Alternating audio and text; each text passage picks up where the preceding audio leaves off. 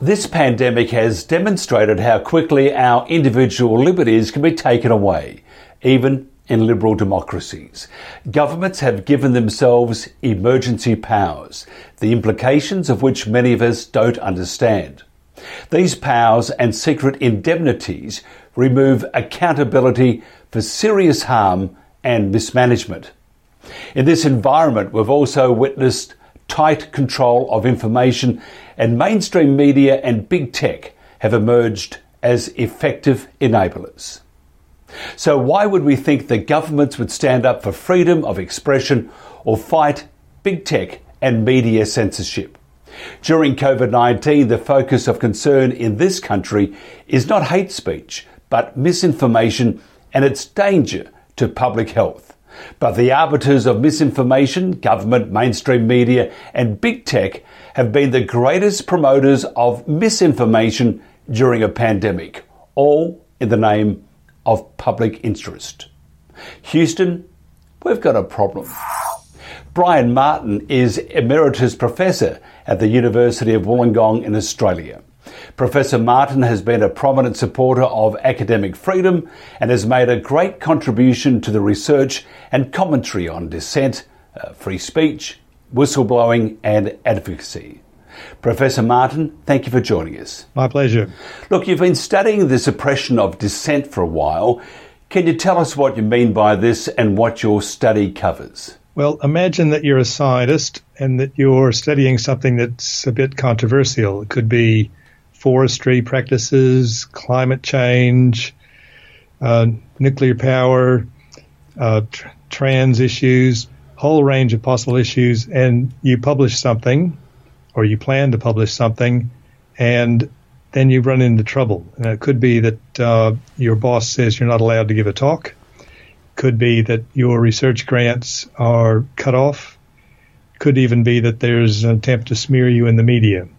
So this is what I call suppression of dissent. It's someone who takes a view that is challenging to someone who's got power and suffers attempted or actual reprisals as a result. Have you got any measures on how serious, though, the issue of suppression of dissent is in Australia, and maybe using COVID, because it's a fairly hot topic at the moment? Okay, well, let me go back to the early days, because I started studying this with environmental scientists who came under attack, and that was back around about 1980.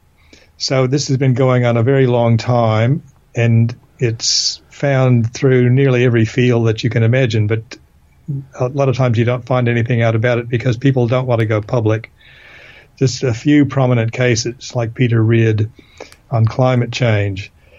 And so it's everywhere, and yet very, very low visibility. And certainly COVID is bringing out a whole bunch of cases. Nothing too surprising. The challenge is what to do about it. So what do you do about it? It's if you look at big tech and all those, they've and mainstream media and government bureaucracy, any conversation about COVID, unless it's along the narrative, which is very lopsided. What do you do about it? Well, one of the angles is what I call censorship backfire. And Sue Curry-Jansen, who's at Muhlenberg College in Pennsylvania, and I developed this idea. So sometimes censorship can actually be counterproductive for the censors. In other words, it leads to greater attention to the thing that's being censored. And what we did is we looked at the methods that censors, and it could be suppressors or whatever, people in control and who want to stifle some idea, the methods they use to reduce outrage. Now, people are outraged by censorship usually because it's no one wants to be called a censor. And one of the crucial ways to do this is to hide the fact that censorship is even occurring. And I think we see this with COVID, with Google and Facebook. They don't have a big advertisement every time you log in to say, we're not giving you results on certain viewpoints. They just go about, they change the algorithms that they use. And there's a bit of publicity, but mostly people don't even notice. And then a second method that is used to reduce outrage is to denigrate the people who are being censored. So we've got a bunch of labels, the conspiracy theorists or anti-vaxxers and so forth. So if you can discredit the people who are being censored, well, people don't think it's so important because, it's all right to censor a loony, surely. And so if you're looking around to see, is there something suspect going on, as soon as you see these sort of labels being used widely, then that's a warning signal.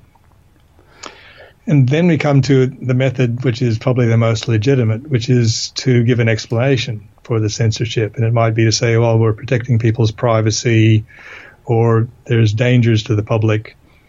And you could say that's fair enough. And I think that's the area where you say, well, let's have a debate about it. Not just censor and leave it there, but let's have a debate about issues. And then there's the say, we've got the official channels. So the official channels would be a complaint procedure. You say, if you don't like our policies, then, look at our regulations and you can put in a complaint about it. And that doesn't do anything. It usually does nothing at all. And the final method that censors use to reduce public outrage is intimidation.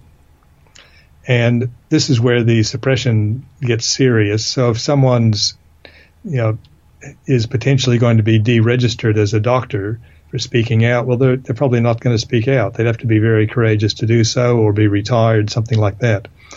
So those are 5 methods that are used to reduce public outrage about censorship.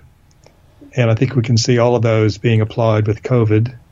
And the way to challenge it is to challenge each of those methods. So that's to expose the censorship, to give credibility to the people who are being censored, to give reasons why we need a public debate on an issue of public importance, and to not bother with the official channels, and to stand up to intimidation. Sounds straightforward, but it's not easy to do. Well, it's not, is it? For example, we're not a giant organisation, and that's probably one of the understatements of the year, and the year being so short. But we had a wonderful interview with a politician, Craig Kelly, and it went up for probably an hour and was taken down on YouTube. And we appealed it. We said we're just having a discussion. We're not doing anything else. And we got a reply back 2 days later, appeal rejected. And a PS, by the way, if this happens again, you're off for a week. If it happens again, I think you're off for a month, and then that's it. You're gone. So the censorship part, there was, no one saw it on YouTube. It was just taken off immediately. The appeal was dead in the water before we had started, and we knew from the start that we had no show at all. What does your study show, though, about, say, in Australia, about media and big tech censorship and the trends here? I mean, is it just one of the things you talked about, maybe just shut them down or say that they're a crackpot? Look at Craig Kelly, for example, labelled by the left and labelled by media, big tech, as just a crackpot and almost a dissident. Look, there's no protection from these sort of things. And I mean, a classic case is Linus Pauling, who had 2 Nobel Prizes, but then when he took up an unorthodox theory about vitamin C and cancer, then he was just labeled as a loony. So it wouldn't matter if Craig Kelly was, the prime minister. If you run against the orthodoxy, it's very, very difficult. And I'd say, your example, you've illustrated the official channels don't work. But the thing is, when people realize that censorship's going on, then they may be more interested in the thing that's being censored. So that's what you've got to rely on, is having alternative channels to get the message out. And I think the interesting thing about it today, as compared to 30 years ago, is with the internet, it's impossible to totally shut down ideas because there's so many alternative channels, social media and so forth. So we're on a different sort of playing field than before. Not Not that it's any easier, but it is. There are alternative ways to get ideas out. Ideas and the sharing of ideas, discussing those ideas, and then you might put it in the too hard basket or continue later on. That's what we're all about, just talking about these ideas and developing. And for example, in science with COVID, I mean, if we went by the original, say, just in medicine, I think none of us would be here now. It's always evolved, and new medicines and vaccines and approaches are always on the horizon. In the US, your comments on they're trying to shut down the conservative media, and this is right up into Congress itself, with Pelosi and Schumer and all those. They actually want the carriers of that particular cable network, such as Fox, Blaze, American One Network, Newsmax, they want them to stop carrying that. That's another way of censorship, isn't it? That's for sure. But I'd say my reading of the political censorship is that it takes place on both sides.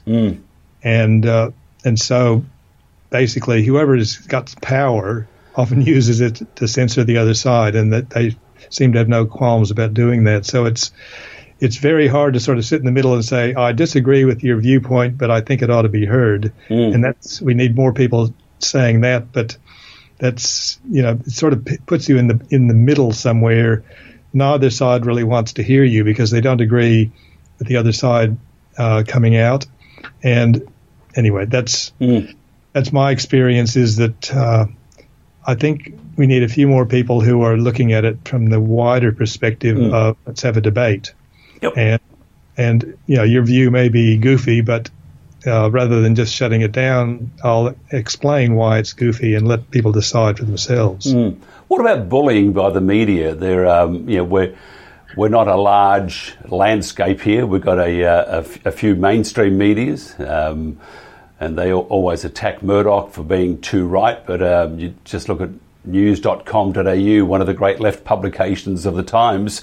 But the bullying part seems to be, it's like almost a pointing of the finger, shut you down, tell everybody that you're a wacko, all the things we talked about before. What recourse do victims have, though, in Australia to stop this bullying? And sure, we may be able to go down the legal path, but that costs money. And if you're a small operator, you ain't got much of a show at all. Well, the legal path is a trap, because basically whoever has the most money is going to come out ahead. And the trouble with this is that one side has a lot more money, and they can just use that to railroad over others. And there's no easy way around this. The alternative, or the challenge, is to mobilize a larger group of people, and that's a slow process. So it can be building a network of people who are concerned about it, raising a different idea, and just gradually building the network, showing to the people in that network that you're sensible, that you're open-minded, and that you're, you might say, credible.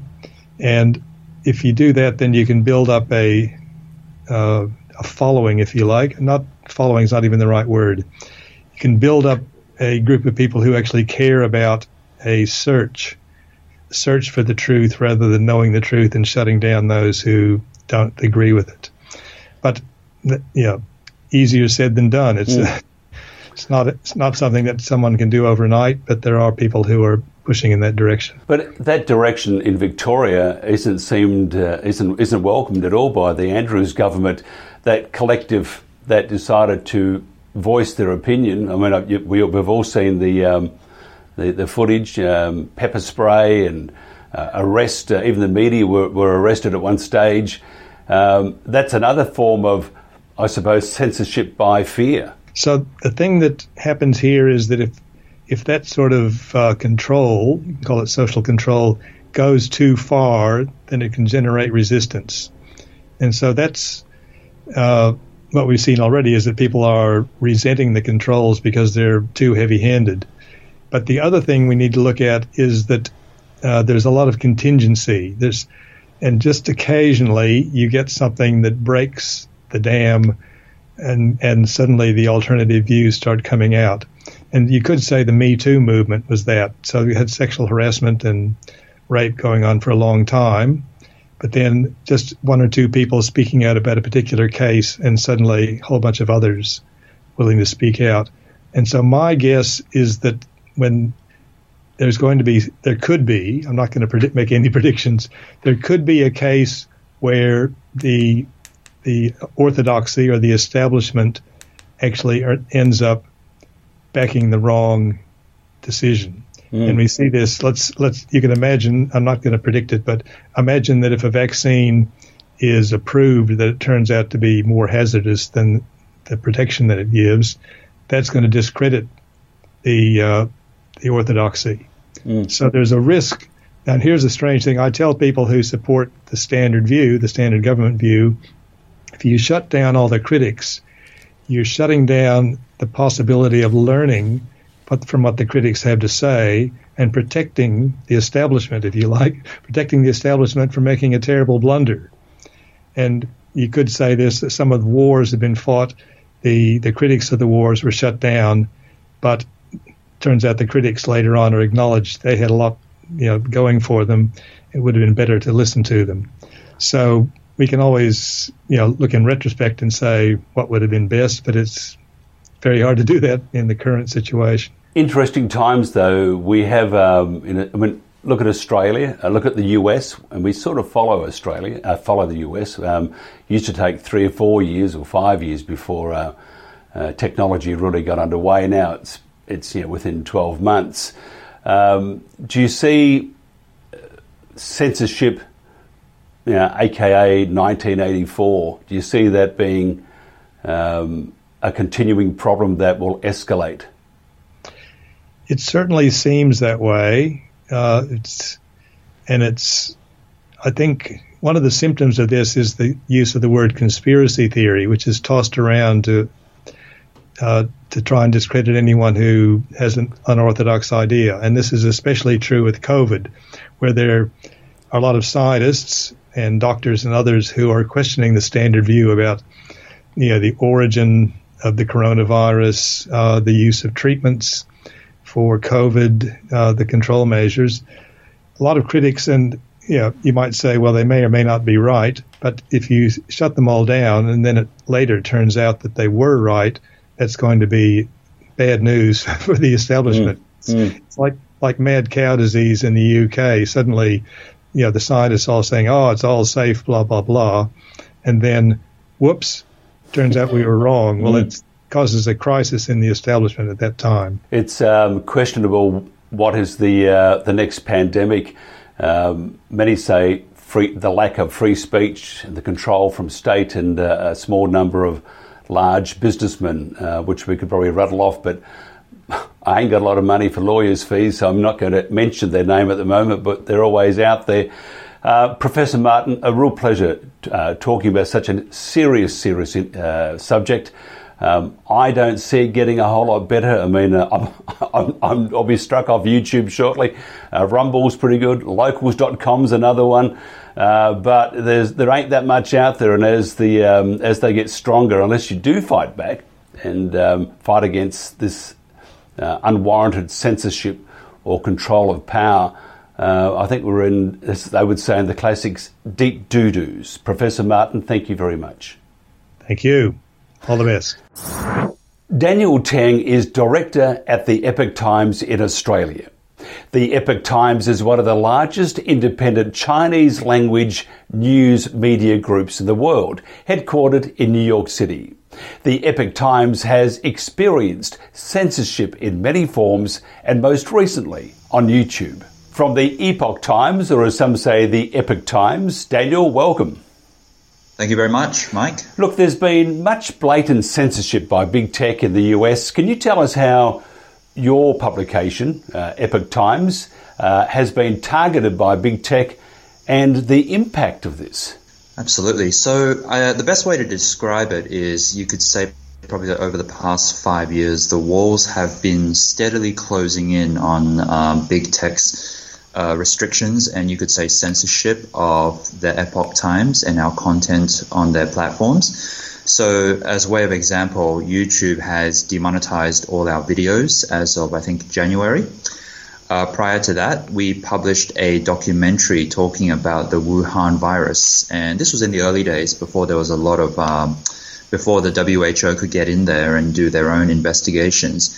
And our documentary talked about, presented a number of facts which really supported the idea that the virus could have originated from a lab.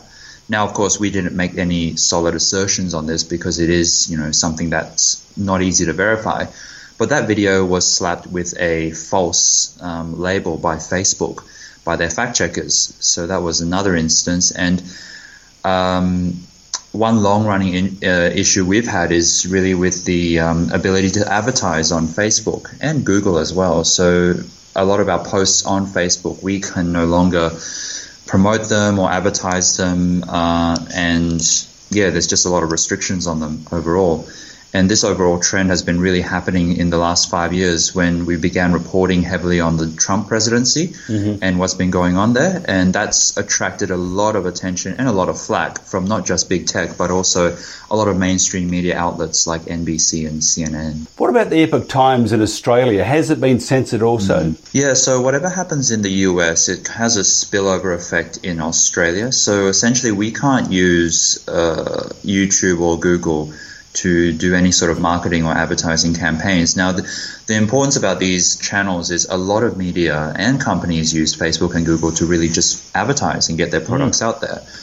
That road has pretty much been cut for us, particularly on Facebook. Google, there are still some opportunities there. So we used to be able to publish little posts on Facebook and put money behind it and get it out to as many users as possible. But that road's been pretty much just been shut to us, that door. And what was interesting when you said that question was I thought back to our Chinese publications. So going back 20 years, Epoch Times started as a Chinese language publication and grew steadily, its influence. And we experienced a very similar situation with the Chinese. The parallels are sometimes a little bit uncanny, actually. So in the Chinese sphere, we found that we're not able to use WeChat, which is a Chinese state-sponsored social media platform. WeChat has tremendous influence in the community, in the Chinese-speaking community, and is obviously the most popular app in China. So being on that platform is essential for the growth of the media. But that door was shut to us many years ago. So the Chinese Epoch Times has had to really adapt and be quick on its feet in how it engages with readers and reaches out to people. And it really does look like the Epoch Times English edition is going through a similar process as well. Australia has seen many examples of censorship from Twitter and Facebook, including that of politicians. In the US, it becomes big news, especially when you censor a politician. In Australia, it doesn't seem to be the furor, the excitement generated by such as, say, Craig Kelly when he was taken off Facebook, and we had an interview pulled off by YouTube. Do you think Australians, part of the nature is to think, oh, well, so be it, it's not going to affect me, but in reality, it does affect people, doesn't it? Yes, it certainly does. I think Australia is, from our reporting and how we approach certain things, we're not at that cutting edge of what happens, like, say, in the US. So in the US, Donald Trump was taken off Twitter. And, can you imagine if Scott Morrison was taken off Facebook or Twitter altogether? The furor that would cause. But Australia has been relatively insulated from those sort of incidents. So that kind of leads to our population being a little bit more, how would you say, not maybe even laid back or just not as aware of these issues. And there is that Chinese saying, the frog in the boiling water, where the frog is just sitting in a kettle of water and it's been lit on fire and it's slowly boiling, but the frog just keeps, swimming along. It doesn't feel any pain. It just thinks, oh, this is rather comfortable. But by the time the water reaches boiling point, it's just too late. The frog is dead.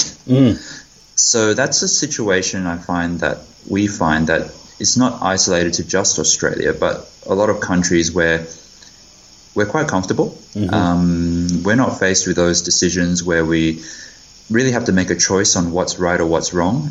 We don't have a banning of our prime minister or our nation's top leader that the US has gone through. So that might, in some ways, lead to why our attitude towards Facebook and Google may not be as critical as in some other parts of the world. Could last week's deal between the government, big tech and major media organisations discourage diversity of opinion? It's an interesting question. I think there's been a lot of banter around that. I would argue a way to look at it is really that these deals being done by Google, Facebook, and the major media, for the major media, they're really a short-term adrenaline boost. And why I'd say that is if you look at across like Seven West Media, News Corp, revenue overall has been stagnating or has plateaued over the last 5 to 10 years.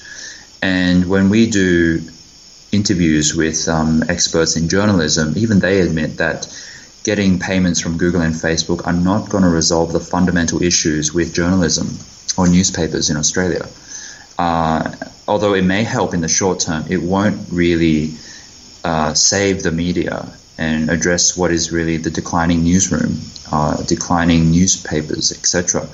So I think that factor is really important to look at as well. We're facing a bigger reckoning in the next few years, I think.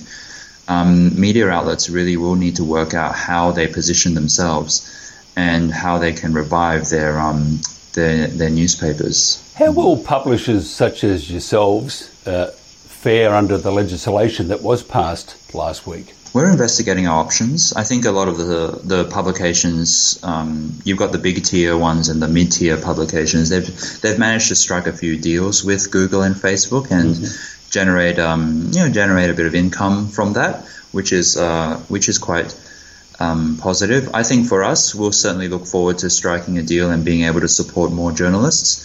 And I think there's certainly a demand amongst Australians for information that isn't towing a particular narrative or agenda. There was a survey just released by Edelman probably a week ago, and it found that close to 70% of respondents to that survey believed that mainstream media in Australia were busy pushing their own ideologies more than objective facts and reporting. So that's a pretty damning assessment. And I think about 60% believe that journalists were more focused on exaggerating facts than reporting objectively.